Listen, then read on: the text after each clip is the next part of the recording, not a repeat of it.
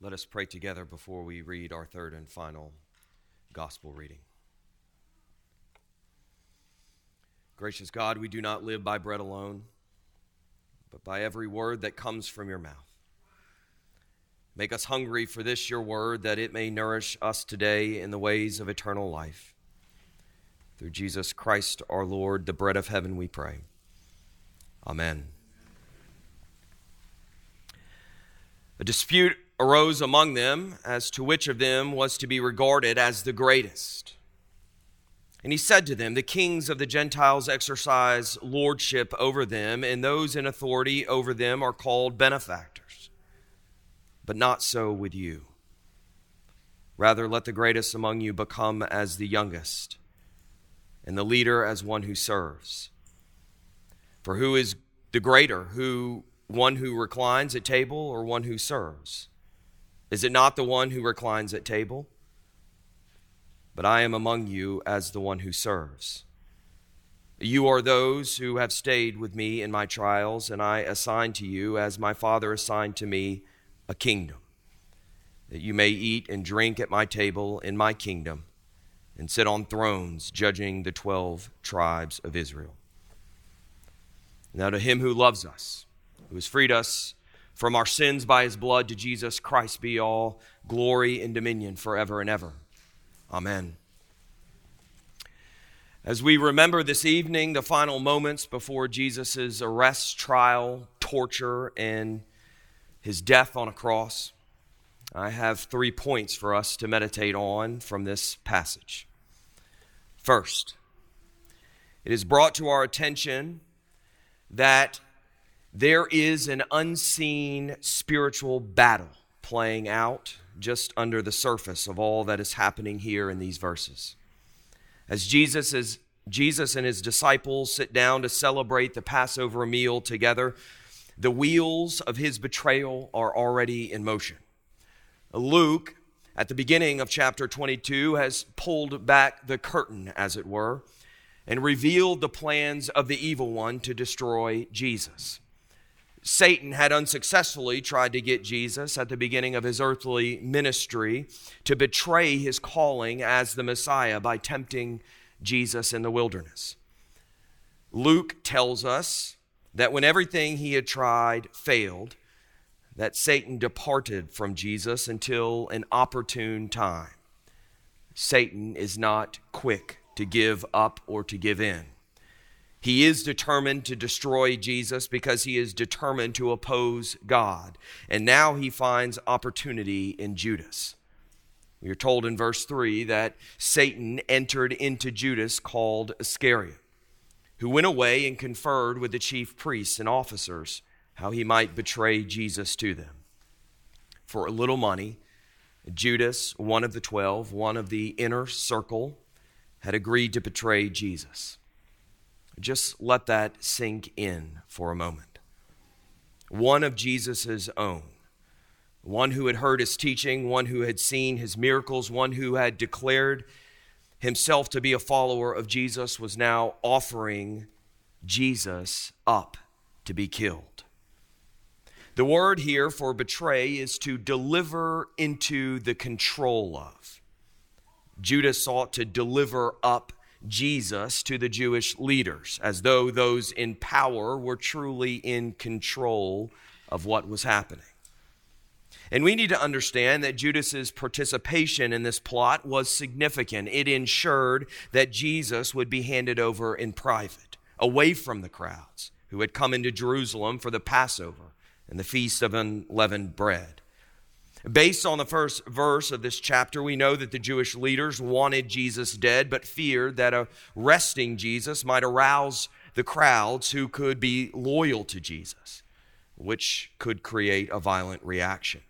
Judas helped to eliminate this possibility. Furthermore, if there were any sort of negative repercussions, the Jewish leaders had an insider in Judas to deflect blame onto. Luke tells us then in verse 5 that the chief priests and officers were glad. They rejoiced to have his services. celebrating an opportunity to kill an innocent man shows how incredibly depraved and darkened their desires were. But as much as Judas and the Jewish leadership were responsible for their wicked, well-crafted scheme, Luke reveals to us that there was something much larger going on here. The evil one was at work. The spiritual forces of darkness were fully operational. Judas had not merely been tempted to betray Jesus, but had been possessed by Satan himself. Luke offers no more explanation for how one so close to Jesus could find himself in this situation, but merely indicates that Satan had provided the impetus of this secretive scheming. Satan had made his move, and the plot to have Jesus arrested had been hatched. There was another plan at work, however, that Luke is also calling to our attention. It is a plan to destroy the powers of darkness and to bring redemption. It was a plan of salvation. It was God's plan. And we see this plan being carefully carried out in the details of this passage. The battlefield has been set. Luke highlights for us here the great intentionality with which Jesus approached this meal. Again and again, we see in the details of this passage that Jesus was fully aware of what was happening and was in complete control. Jesus sent two of his disciples, Peter and John, to prepare the Passover meal, and he gave them very specific instruction about the circumstances of who they would meet and what they were to say and to do. And Luke tells us that they went and found it just as he had told them.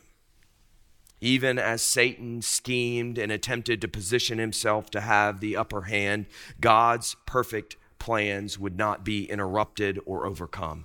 Darkness would not prevail over the light.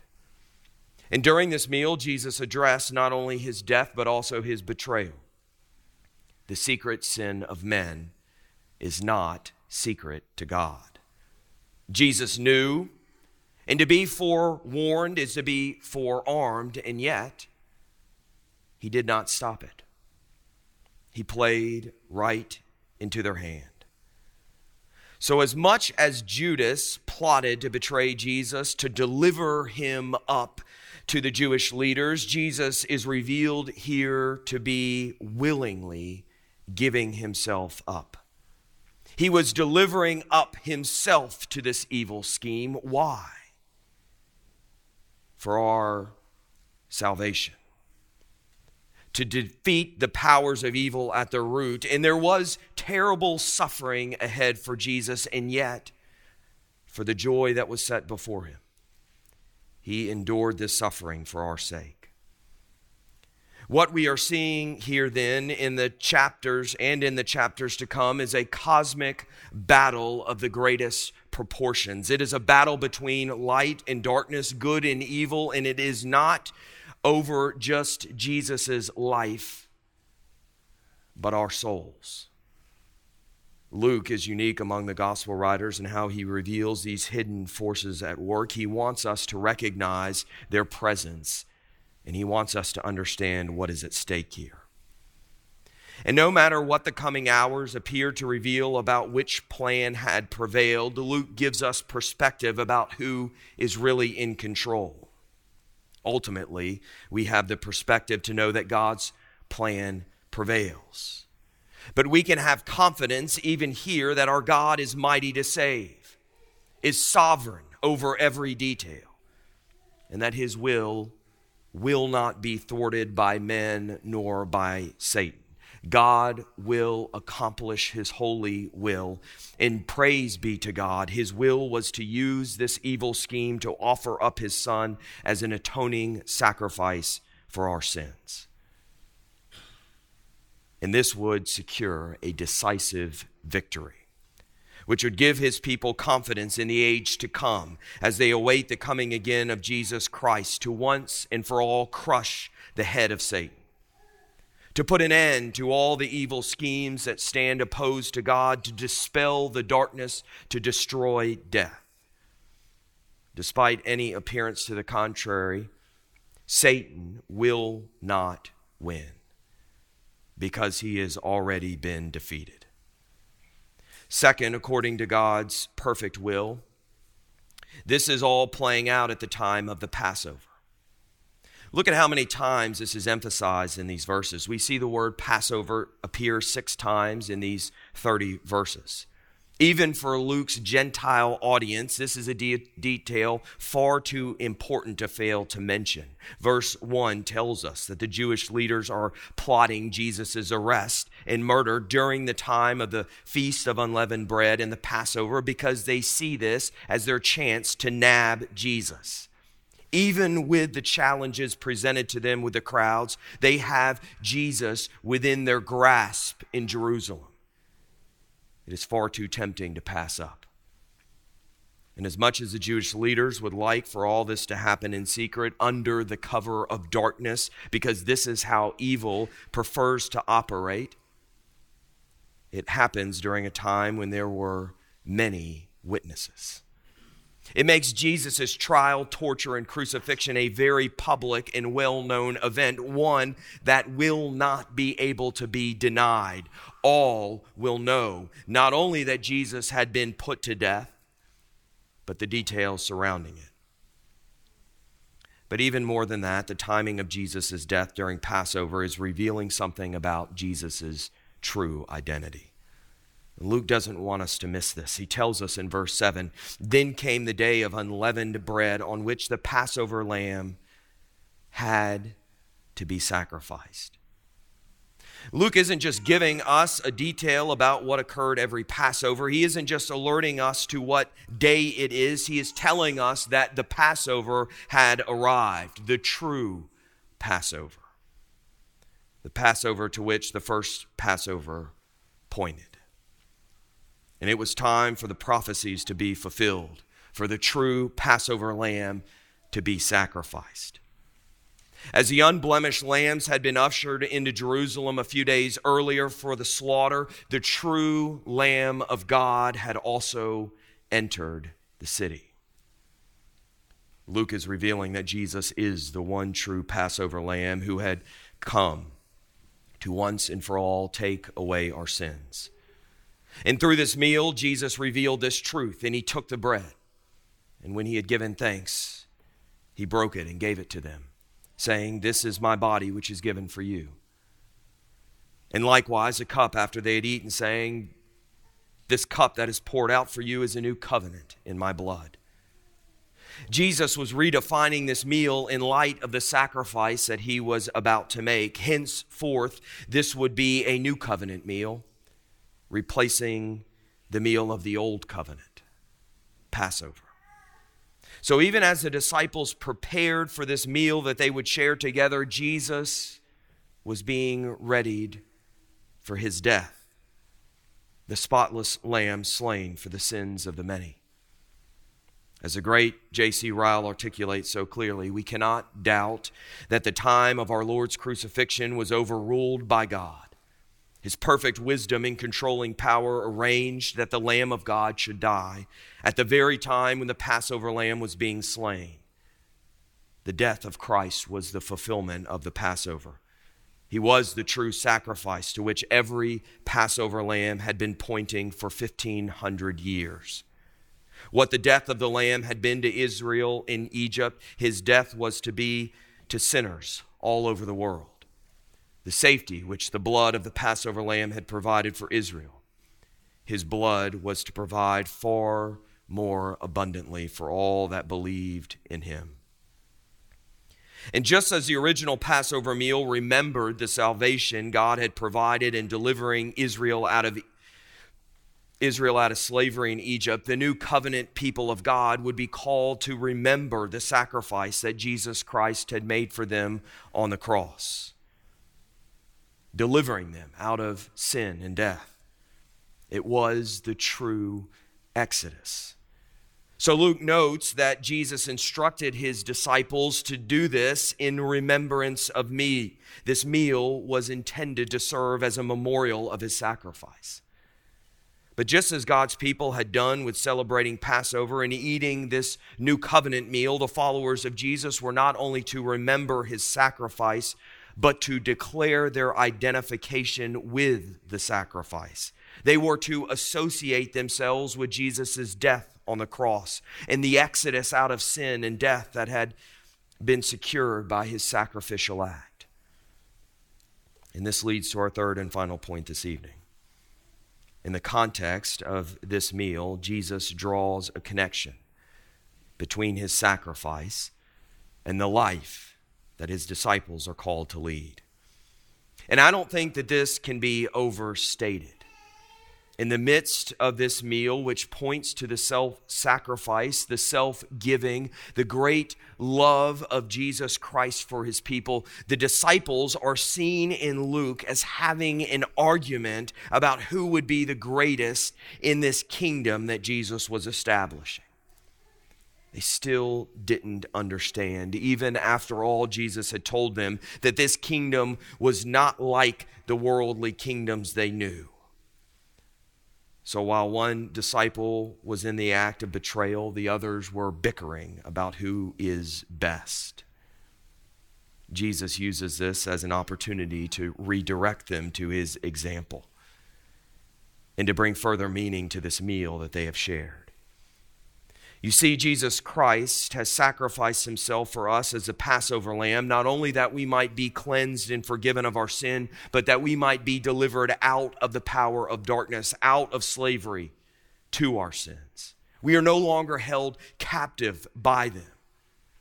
And we are to remember not just Jesus' death, but what has been accomplished by it. Through the one perfect sacrifice of Jesus Christ, our sins have been put to death, and so we experience an exodus out of sin and death and into a life of righteousness. We've been delivered out of our pride, out of our greed, out of our lust, out of our envy when we die to our sins with Christ on the cross, and we are enabled then to live a life of humility, of selflessness, of love. In other words, we have been enabled to follow after Christ's example set for us here in this meal. Christ died that we might not only be forgiven of our sins, but that we might live holy lives. And this meal that Jesus celebrates with his disciples on that night that he was betrayed and arrested, leading to his death, recognizes this reality. It presents us with a contrast and a choice. And we see this in Jesus' question to his disciples in the midst of their bickering. For who is greater? One who reclines at table or one who serves? When we come to the Lord's table, at which Jesus Christ is the host, for it is he who has arranged this meal. It is he who has provided the elements and given meaning to them. It is he who offers them to us. And we can either identify with Jesus and his sacrifice.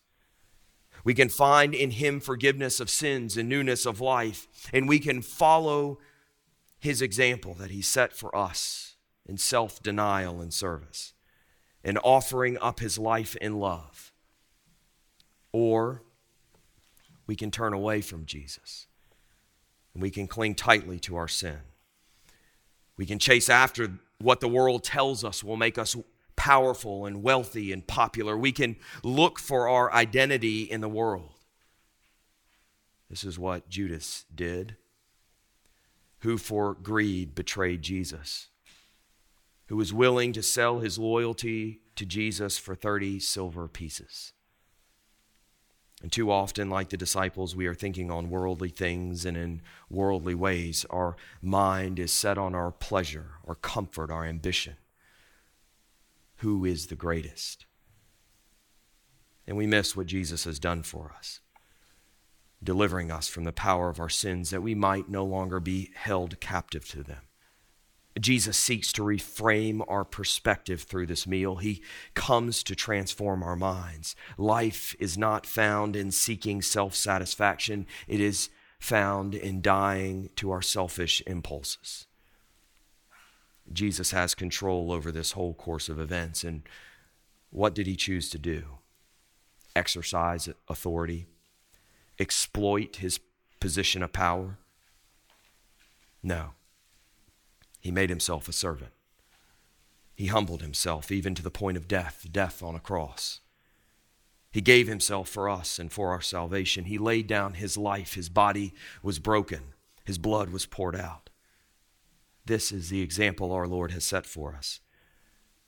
And through this, he overcame death. Through this, he provided life in abundance. Through this, he demonstrated to us true love. If we identify with Jesus Christ in this meal, we are called to follow after him in this way. If we desire to live in the life that Christ came to give, then we must discover that greatness is not found in being served, it is found in serving others. And great is the reward for those who choose to follow after him. This meal then is meant to fit us for heaven by God's grace. It not only preaches to us the atoning death of Christ, it preaches to us the holiness that we are called to live as God's beloved children, bought by the precious blood of Christ. It nourishes us in the way of everlasting life, not only offering to us the grace of forgiveness of sins, but it nourishes us by strengthening us in the service of Jesus Christ. Feeding on Jesus Christ in faith, we are reminded of his example and enabled to walk in his ways. This is why the Apostle Paul states in 1 Corinthians 5:7, "For Christ, our Passover lamb, has been sacrificed. Let us therefore celebrate the festival, not with the old leaven, the leaven of malice and evil, but with the unleavened bread of sincerity and truth." Our lives should be authentic, truthful to who we are as new creatures in Jesus Christ, freed from sin and death. Judas's life was not authentic. Even though he had been in close proximity to Jesus during his earthly ministry, even though he had made a profession about who he believed Jesus to be, his life was a sham and was soon revealed to be so. His life stands as a warning to us now. He made his choice. He chose greed over the riches found in Jesus Christ. And Luke wants us to be aware of the power of evil. We are warned of the tempter's power. But we are also here given confidence that God in Jesus Christ has prevailed over the power of darkness. We are invited to come find in him deliverance, freedom from sin. And if we place our trust in Jesus Christ, God assures us that he will bring us home. The meal that Jesus instituted on that night will stand as a memorial until that day when we eat of the feast of the Lamb, when Jesus comes again to bring his saving work to completion. Until then, we are called to turn from our sins, find strength in Jesus Christ and in the power of his resurrection, and live holy lives. Let us pray.